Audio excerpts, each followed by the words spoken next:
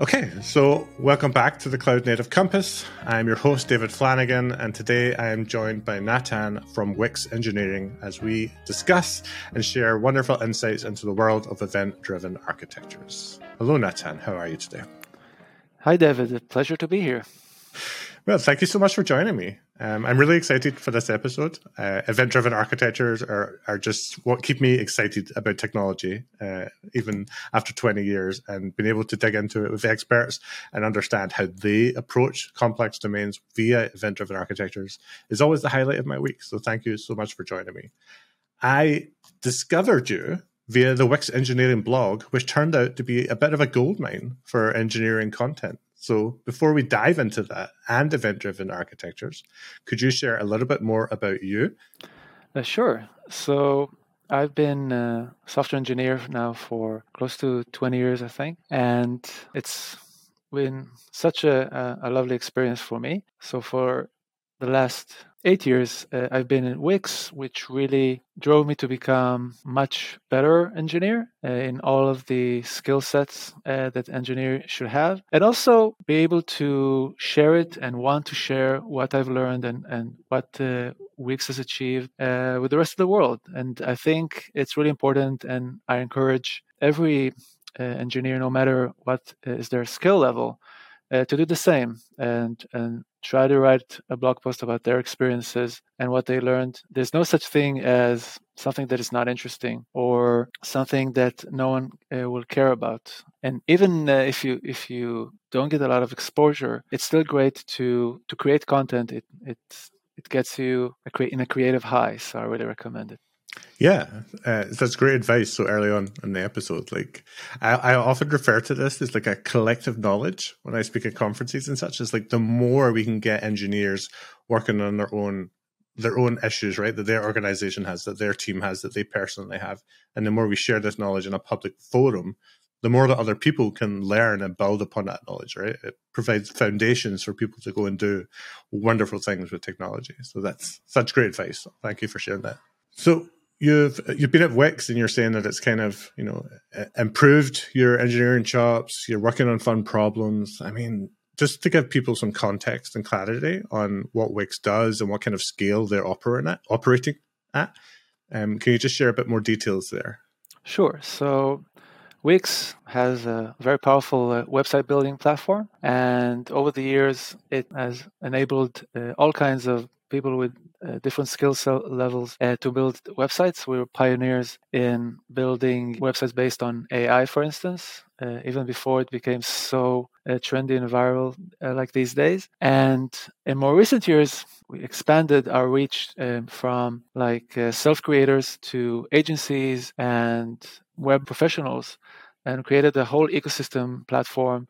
So you don't only manage online presence, but also manage businesses online, from stuff like building and managing your bookings and schedule for your yoga and Pilates studio to sophisticated tools like third-party dropshipping. And as we expanded our offerings, more and more customers were brought in, and the scale has really increased. So we have around 2,500 microservices in production, even more and added every week.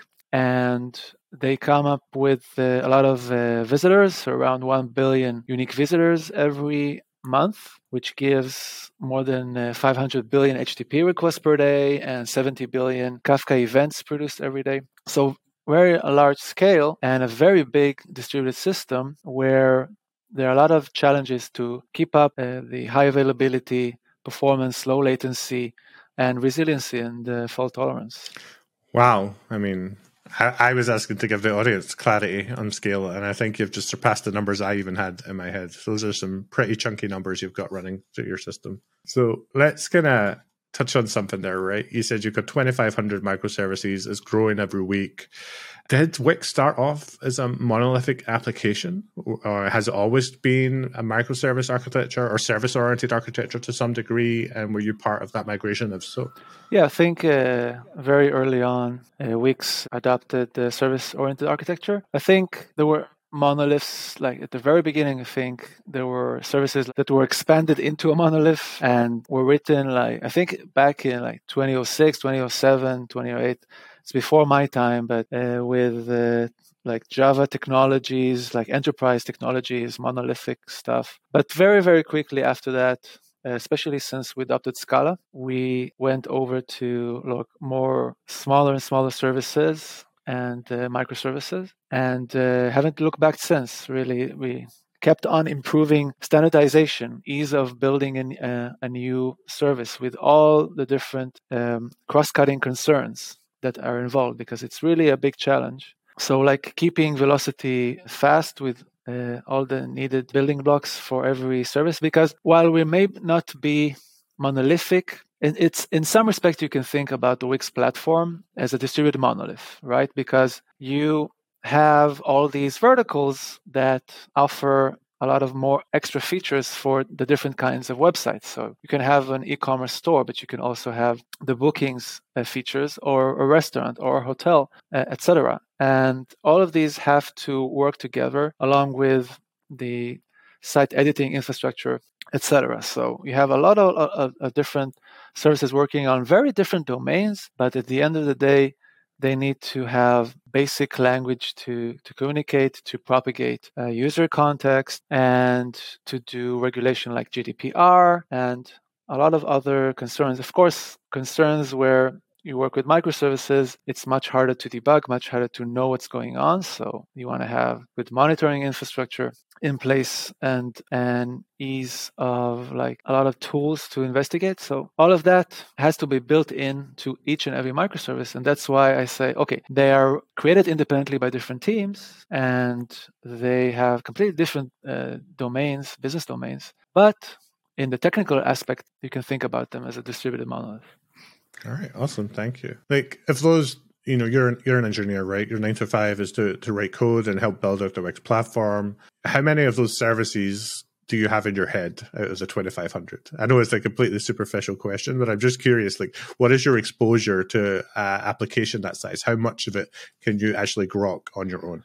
Right. So as an infrastructure developer, I'm exposed to potentially all of them. Like each day, some team from another part of Wix will contact us about some question or issue. So at times I'm familiar more with parts, different parts. But of course, it's really impossible to keep all 2,500 in your head. So I know the different verticals. I know the different challenges. Like some verticals have more throughput than others. As the funnel shrinks, you get less like technical challenges. You can still have a lot of API and business and like business logic challenges, but you'll have less technical challenges. So I'm probably more familiar with the higher scale ones, I would say. But getting 2,500 is impossible for sure. Yeah, I mean, I don't know what the split is between application services and infrastructure services, but I imagine there's a lot of identity stuff going on. There's a lot of caching going on. There's the message processing. There's consumers. Like, when you have, and I'm making some assumptions right now, right? Because I don't know a lot about Wix yet, but I imagine there's a substantial amount of platforming that has to be done to support the developers to be able to, onboard and run their services when you get to this level of scale. So, in fact, before I say like what are the challenges, let's just start off with like, why go down this path of event-driven architectures for a system like Wix? Like, what are the pros and what are the cons of this? Sure. So usually when you start off with microservices, if you come from monoliths, then you're used to function calls, right? And procedure calls. And then the natural extension of that when you split it up to multiple services is to do remote procedure calls or something similar like REST APIs. And that's a very natural thing to do. Now, what I've noticed that can happen in such situations is it can be a bit restrictive. For instance, you want to call a service, and actually what like in e-commerce your cart service calls the catalog service and the inventory service, etc. And what usually happens is like a big chain of calls that occur in such situations, right? Like you mentioned, identity probably will be in the context, but also a lot of business procedures happen on different services, and you start getting a very, very large chain of requests between these services, and this can really form a big challenge where you need to take care of making sure that you still have resiliency and fault tolerance in place. And that can be tricky because you have to make sure that you meet deadlines and give out responses back in an orderly amount of time, like a normal amount of time. And when you spread out the requests and get like a Russian doll of requests here, you end up being really dependent on the availability and the performance on each and every one of these services along the chain. So it can really make your requests brittle. So of course there are mitigations to stuff like that, right? You can, if a service is not responding and failing, you can retry. Or if some service is completely down, you want to avoid cascading failures, so you introduce circuit breakers to reduce the impact and not affect the entire system. But while we do have a lot of CRUD applications at Wix with a lot of request responses, at the same time, we really rely very heavily on an event-driven architecture as well. So it's kind of a hybrid architecture. And this type of architecture really makes everything a lot more resilient, and I would also say decoupled. So if we have some event happening on the site infrastructure level, right? So all of these verticals are interested in that. So imagine all of them now calling the site infra service and requesting all kinds of information. So that can really get a really big bottleneck and really slow things down. So you can cache a lot of the responses, but caching is a mechanism that's really need to be deployed carefully.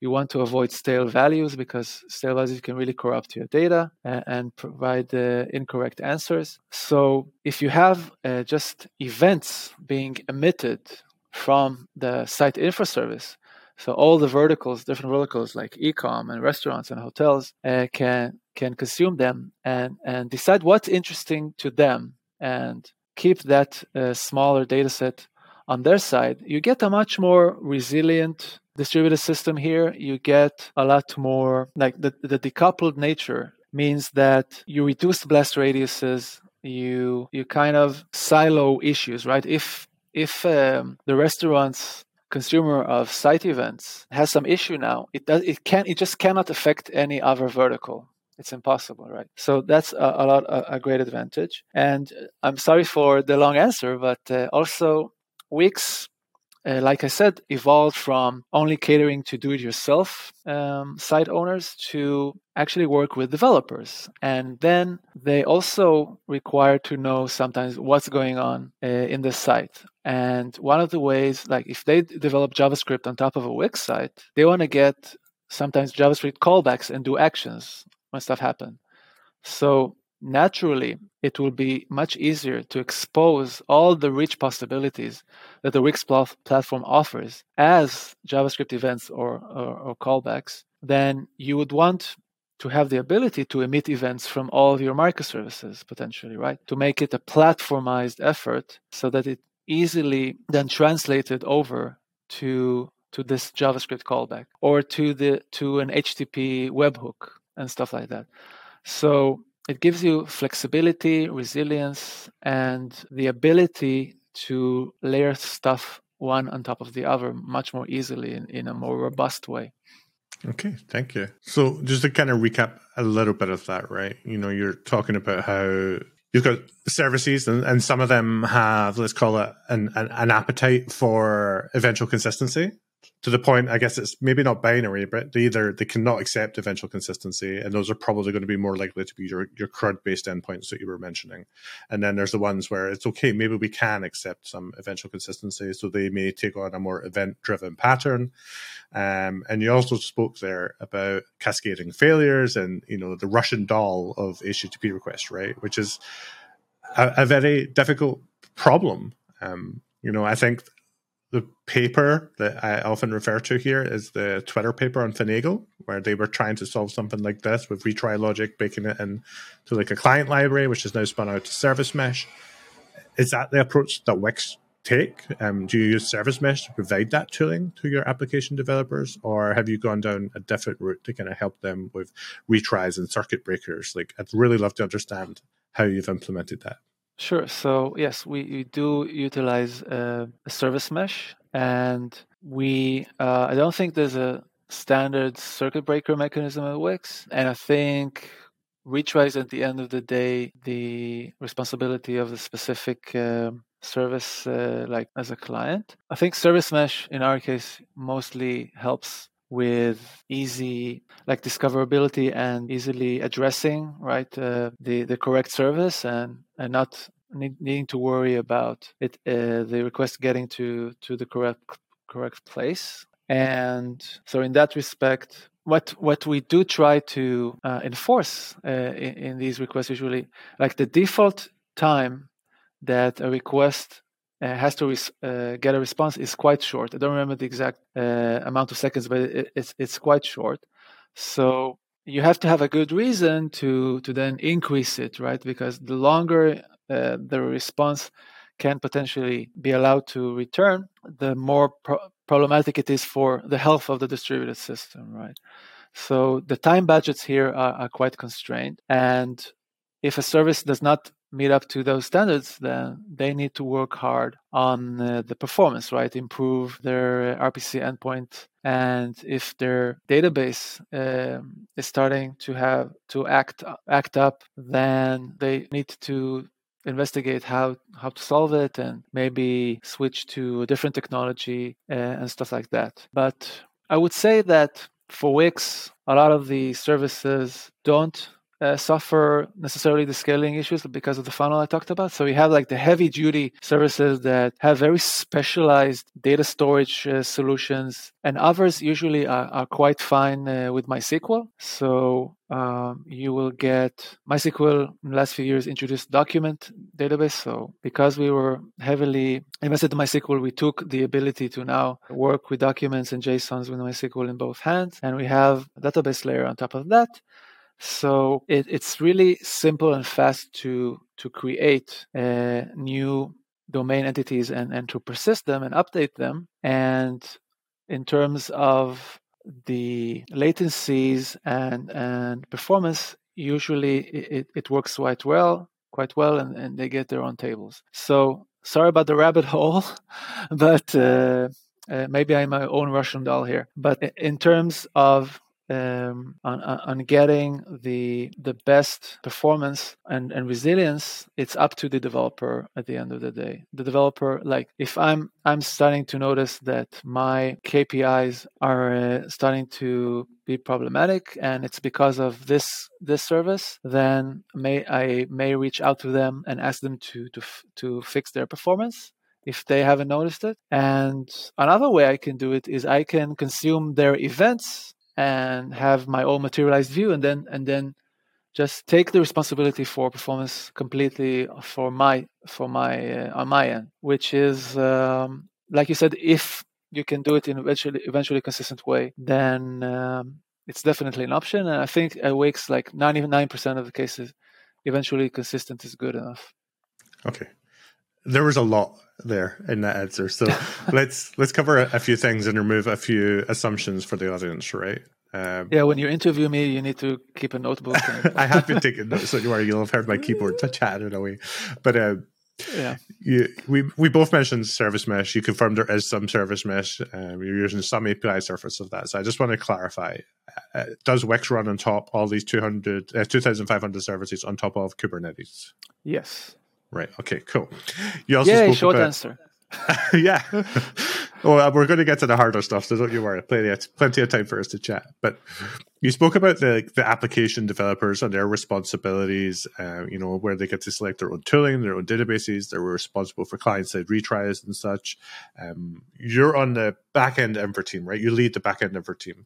So I'd love for us to understand how the responsibilities at Wix work with regards to what does the backend infra team provide? Is it just cluster? Is it SRE semantics? Is it observability? Is it guidance? Are you embedded within application teams? Like, can you go into just how you work with the devs and how you put this all together? Sure. So there are two levels of infrastructure for backend at Wix. There's the more, I would say, low level part, which says, okay, we're running Kafka. How can we translate that to work well with microservices? Or, okay, we're running MySQL. How can we simplify it for like routing layers on top and make it easier to work with, and also caching and stuff like that. So we have a caching solution that is partially based on AWS DynamoDB, like the second layer. So I would say it's like the more cloud infrastructure translations to microservices level. And then on top of that, we have I would call them the platform engineers, maybe. Their goal is to make like building a microservices super simple and fast. Okay. So the journey for the developer usually starts with writing the interface in Protobuf. And it's not only the interface of the service, like what RPC and Kafka endpoints are part of it, but also a lot of the tweaks are done in Proto, and then code is generated behind the scenes for it to work. And then you complete a little bit more configuration in code, and you can focus on the business logic. So because you have database layer that you work with, and I'm talking about like the 80%, right? It's not like each and every service of Wix, especially not the like really high scale ones. They can't operate under these templates, right? But for the 80%, like we have a lot of verticals, a lot of various segments that have a little bit less traffic, and all of these tools and this framework basically really allows them to focus on like the domain challenge, right? How can we make sure that we provide the best booking solution and make it so you can have all these cool features on like sending reminders and is starting soon and be able to easily rebook classes and maybe suggesting classes that are similar, right? So all of these rich business domains, they can focus on that. And what do they get behind the scenes? So they get the auto-generated RPC endpoints. So all they need to do is fill in what action to take when they get such a request, and how to handle and process an incoming event, right? They need to write that in. And if they need to interact with the database, so usually they just work with our simple DB layer that I mentioned before. It's works with document flavor of MySQL and with JSON support. So what happens?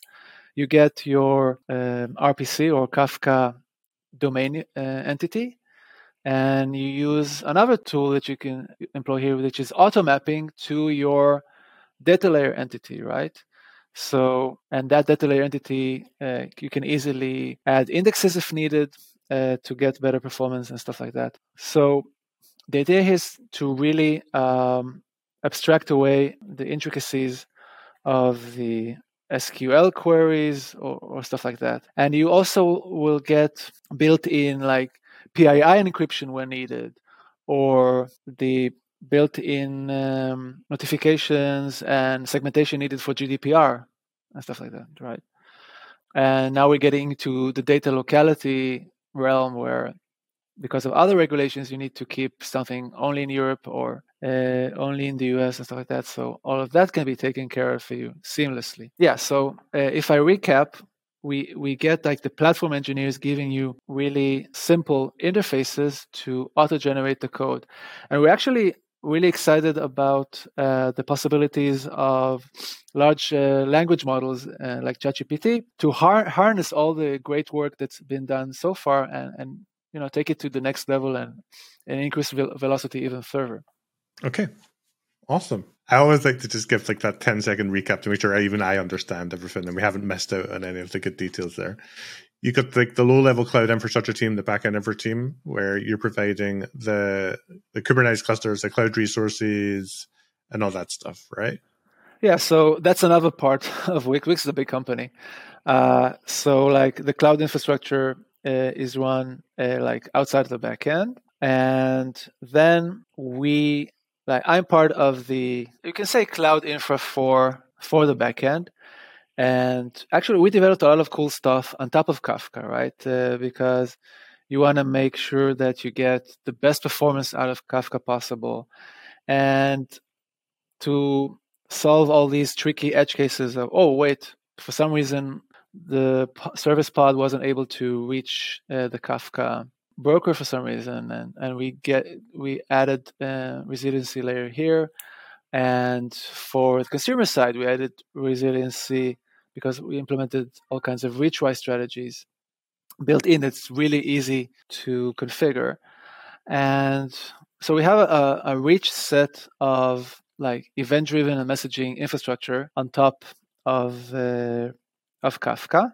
And we also have self-service tools to manage issues in your production environment. So things like easily pinpointing an event that you're interested in our control plane that we built, or investigating why some partitions in Kafka have a consumer lag on them, and saying what events potentially got stuck in the processing, and also be able to skip or replay events. So you can see that it's a bit more like infrastructure and production-y on that level.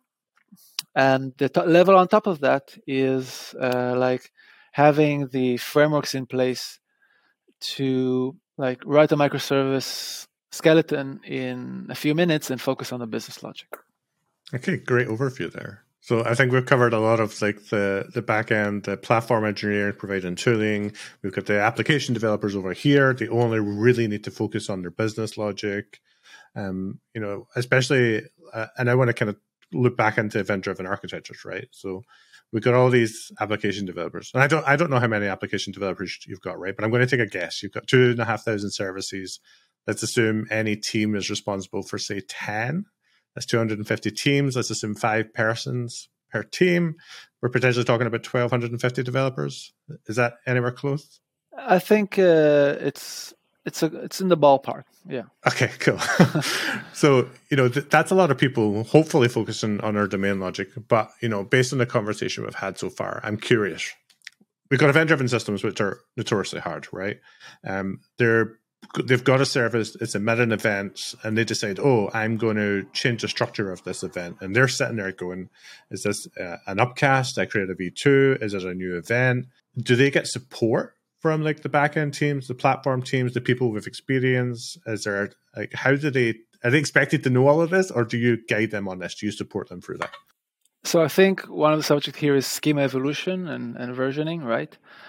So definitely we have like design guidelines and platformization guidelines on how to make sure that when you design your microservice, you write a forward-looking API, but also one that can evolve over time. And also, because of the power of protobuf, you can also easily add linters that make sure that you don't easily mess that up. So and because of auto-generated code, so it's built in with the /v1 for the first thing, so it will be easy to do a v2, and if needed. So we don't really have like automatic linting for the backward forward compatibility of each of the domain entities that we send over the events. But with protobuf, you pretty much know that it will be ill-advised to just go and delete a field. It's better to like mark it as deprecated and add another field. So there are definitely guidelines on how to do these minor changes to your schema. And I think, I don't remember, there are some basic rules that enforce some stuff. So, but I can't recollect them right now. So some of this is responsibility of the developer, But because like part of the onboarding process of Wix is how do you write a product which is API first, right? It used to be different. It used to be like, okay, so we have some UI and some backend service behind it, and so the UI is going to ask all kinds of things. So we need to build an API for it. But because we've evolved Wix into a platform that also has developers on top of it, and because it's a bigger company now, so you need developers to communicate. You don't want like Slack or Microsoft Teams to be a barrier to understand how to consume something from some event from another service, right? So we want everything to be well documented, easily discoverable, and easily evolved, right? So I can safely stay on the older version for a while, especially if I'm an external developer, right? And then safely migrate on my own time to the new version. And it will be the responsibility of the service owner to make sure that both versions are supported. Okay. And are you leveraging, like, just because you mentioned kind of discoverability there, right? Are you leveraging anything like Backstage, like an IDP that aggregates and collects all of these service definitions and the event definitions and the protobufs and gives someone a place to go and search them? Sure. So actually, because of like the unique nature of Wix's platform, a lot of work has been done to expose things to external developers, and we built it by ourselves. So there was no point in like not doing the same for internal developers. So there are products out there, right? For instance, especially for events, we have the Confluent schema registry, and there's also API Curio, I think, or something like that, from Red Hat, like open source. And those are great tools for managing and discovering event schemas. Specifically for Wix, we built our own custom services. So each time a new service is written, its protobuf has the event definitions.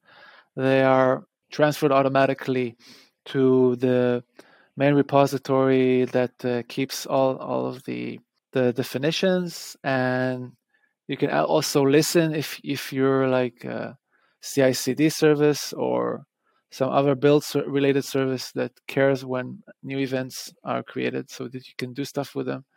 You can listen to that and create all kinds of cool stuff on top of that. And also, I think for RPC communication with the service mesh, it's also important to know that a new service has been created or updated, and so events are emitted on that as well to allow the communication to be simple there as well.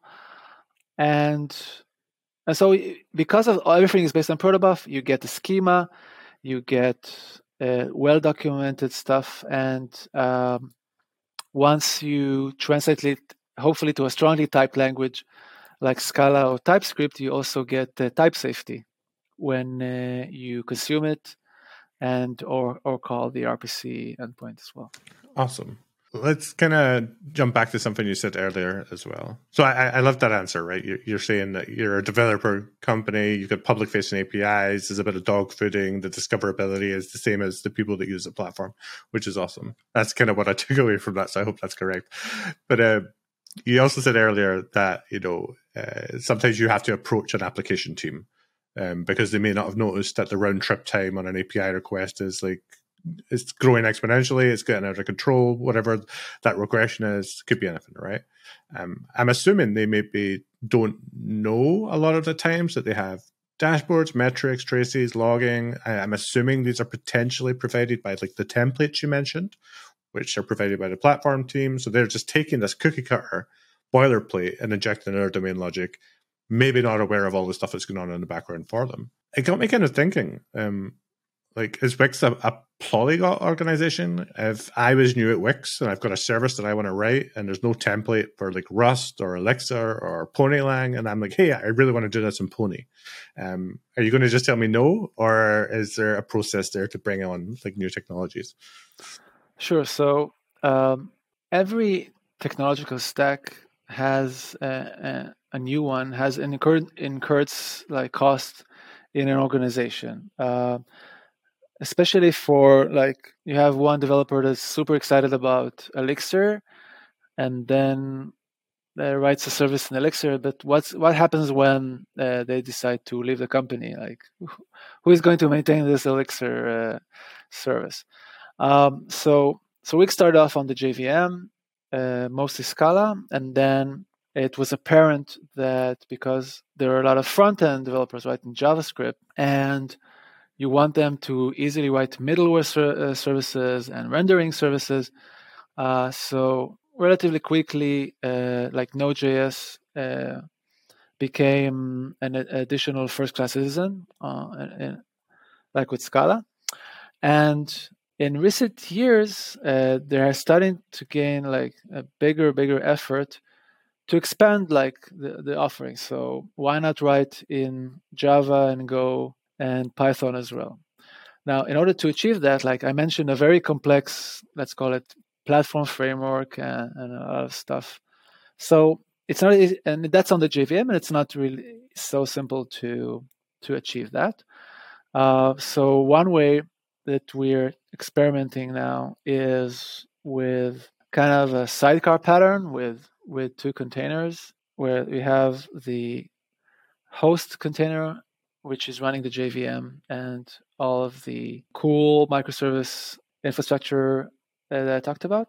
Then you have the guest container that can be a Node.js container or a Python or a Go container, and they communicate via gRPC. And just so you specify the proto, because proto can be in any language, and you can implement your event handler or your RPC endpoint in the languages I mentioned, and it will get invoked from the host that will actually do the heavy lifting. Another approach we're contemplating perhaps is utilizing GraalVM also to get that working.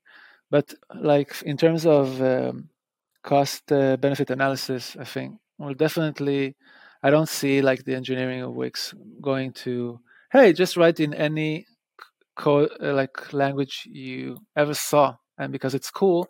Because at the end of the day, there's this production system that needs to be well maintained and get good performance and keep our customers happy at the end of the day. Awesome, thank you. Okay, so based on everything you've just said, there's a lot of JVM happening, and you mentioned Graal as well, right? But they're definitely heavy JVM users. Your event-driven architecture on AWS, you've got Kafka NMX, which is notoriously difficult to kind of scale. It was resource intensive. The costs must be rather astronomical, I would imagine, for a company of Wix scale. You mentioned that wonderful number at the start of the episode, 70 billion, I think it was, events per day. So maybe you can dive into that a little bit more detail and tell us what's interesting from your perspective. Sure, I would love to do that.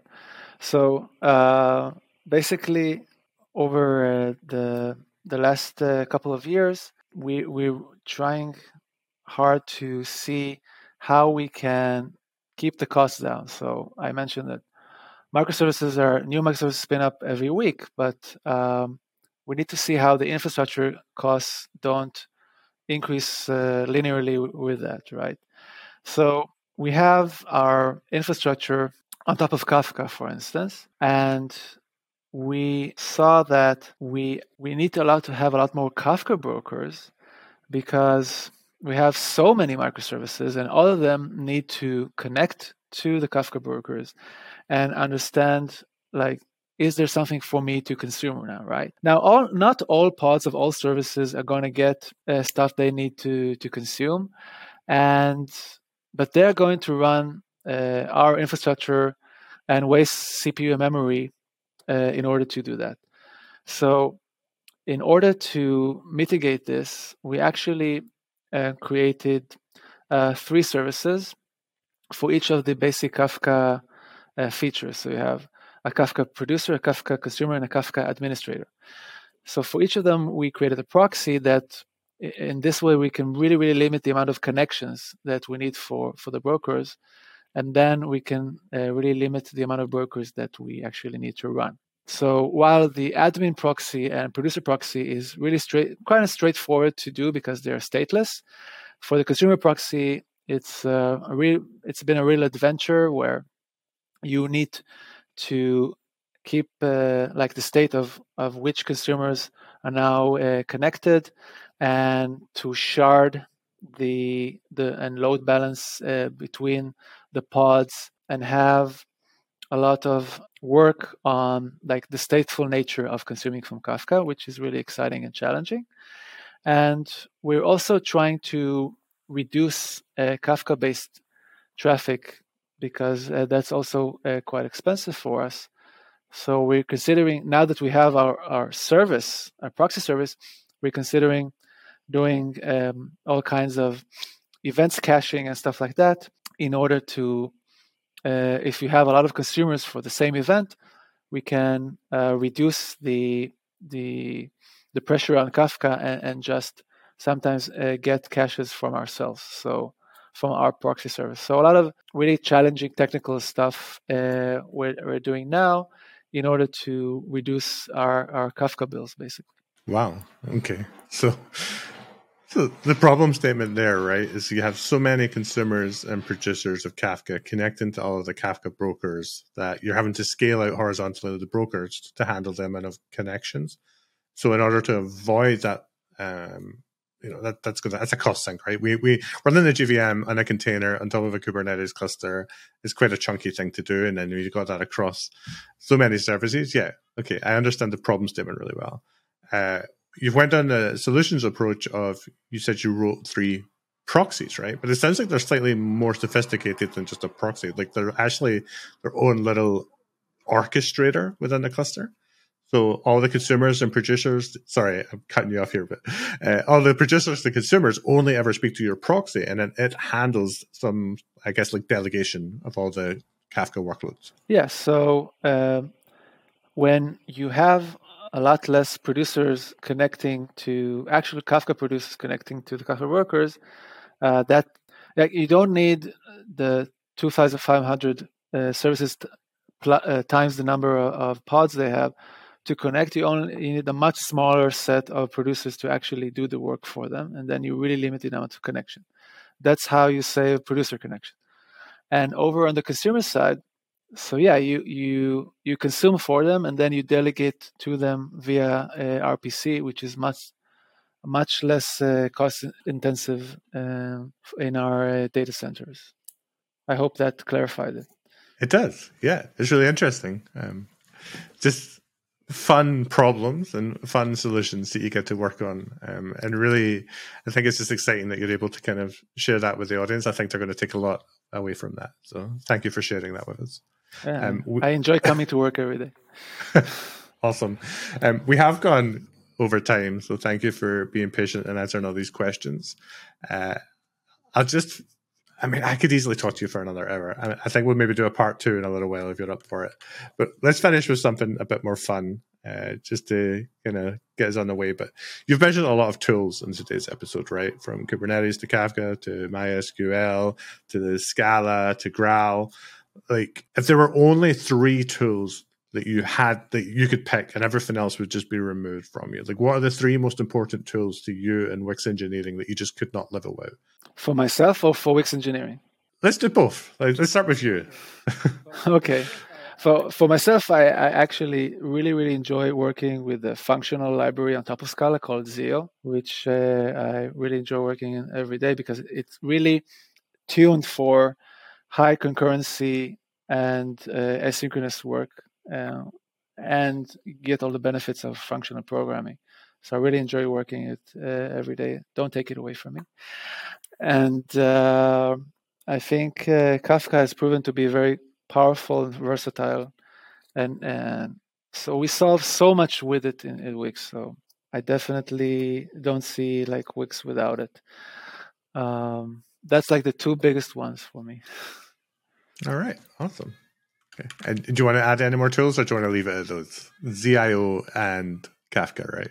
I think those are the ones. Like if you're on the JVM or like not satisfied with the concurrency and asynchronous features from your language, I definitely recommend to check out ZIO library on top of Scala. Awesome. Thank you. All right. Well, thank you so much for spending time with me today, answering all these questions, sharing all of your knowledge and all the interesting problems that you have in Wix engineering, and most importantly, how you're navigating and solving them. I'll now give you just a moment. Feel free to share and shamelessly plug Wix, yourself, your blog, your Twitter, if you have a dairy farm, like anything you wish, please feel free to share. Well, first of all, it was really a pleasure being on the show, and you're a great host, and I really enjoyed your questions and kept me on my toes. And a lot of things I talked about today are on my website, so at nathansil.com, blog posts on ranging from like event-driven architecture and more like Kafka specific, talked about schema management, and but I also have other software engineering in broader terms related stuff there.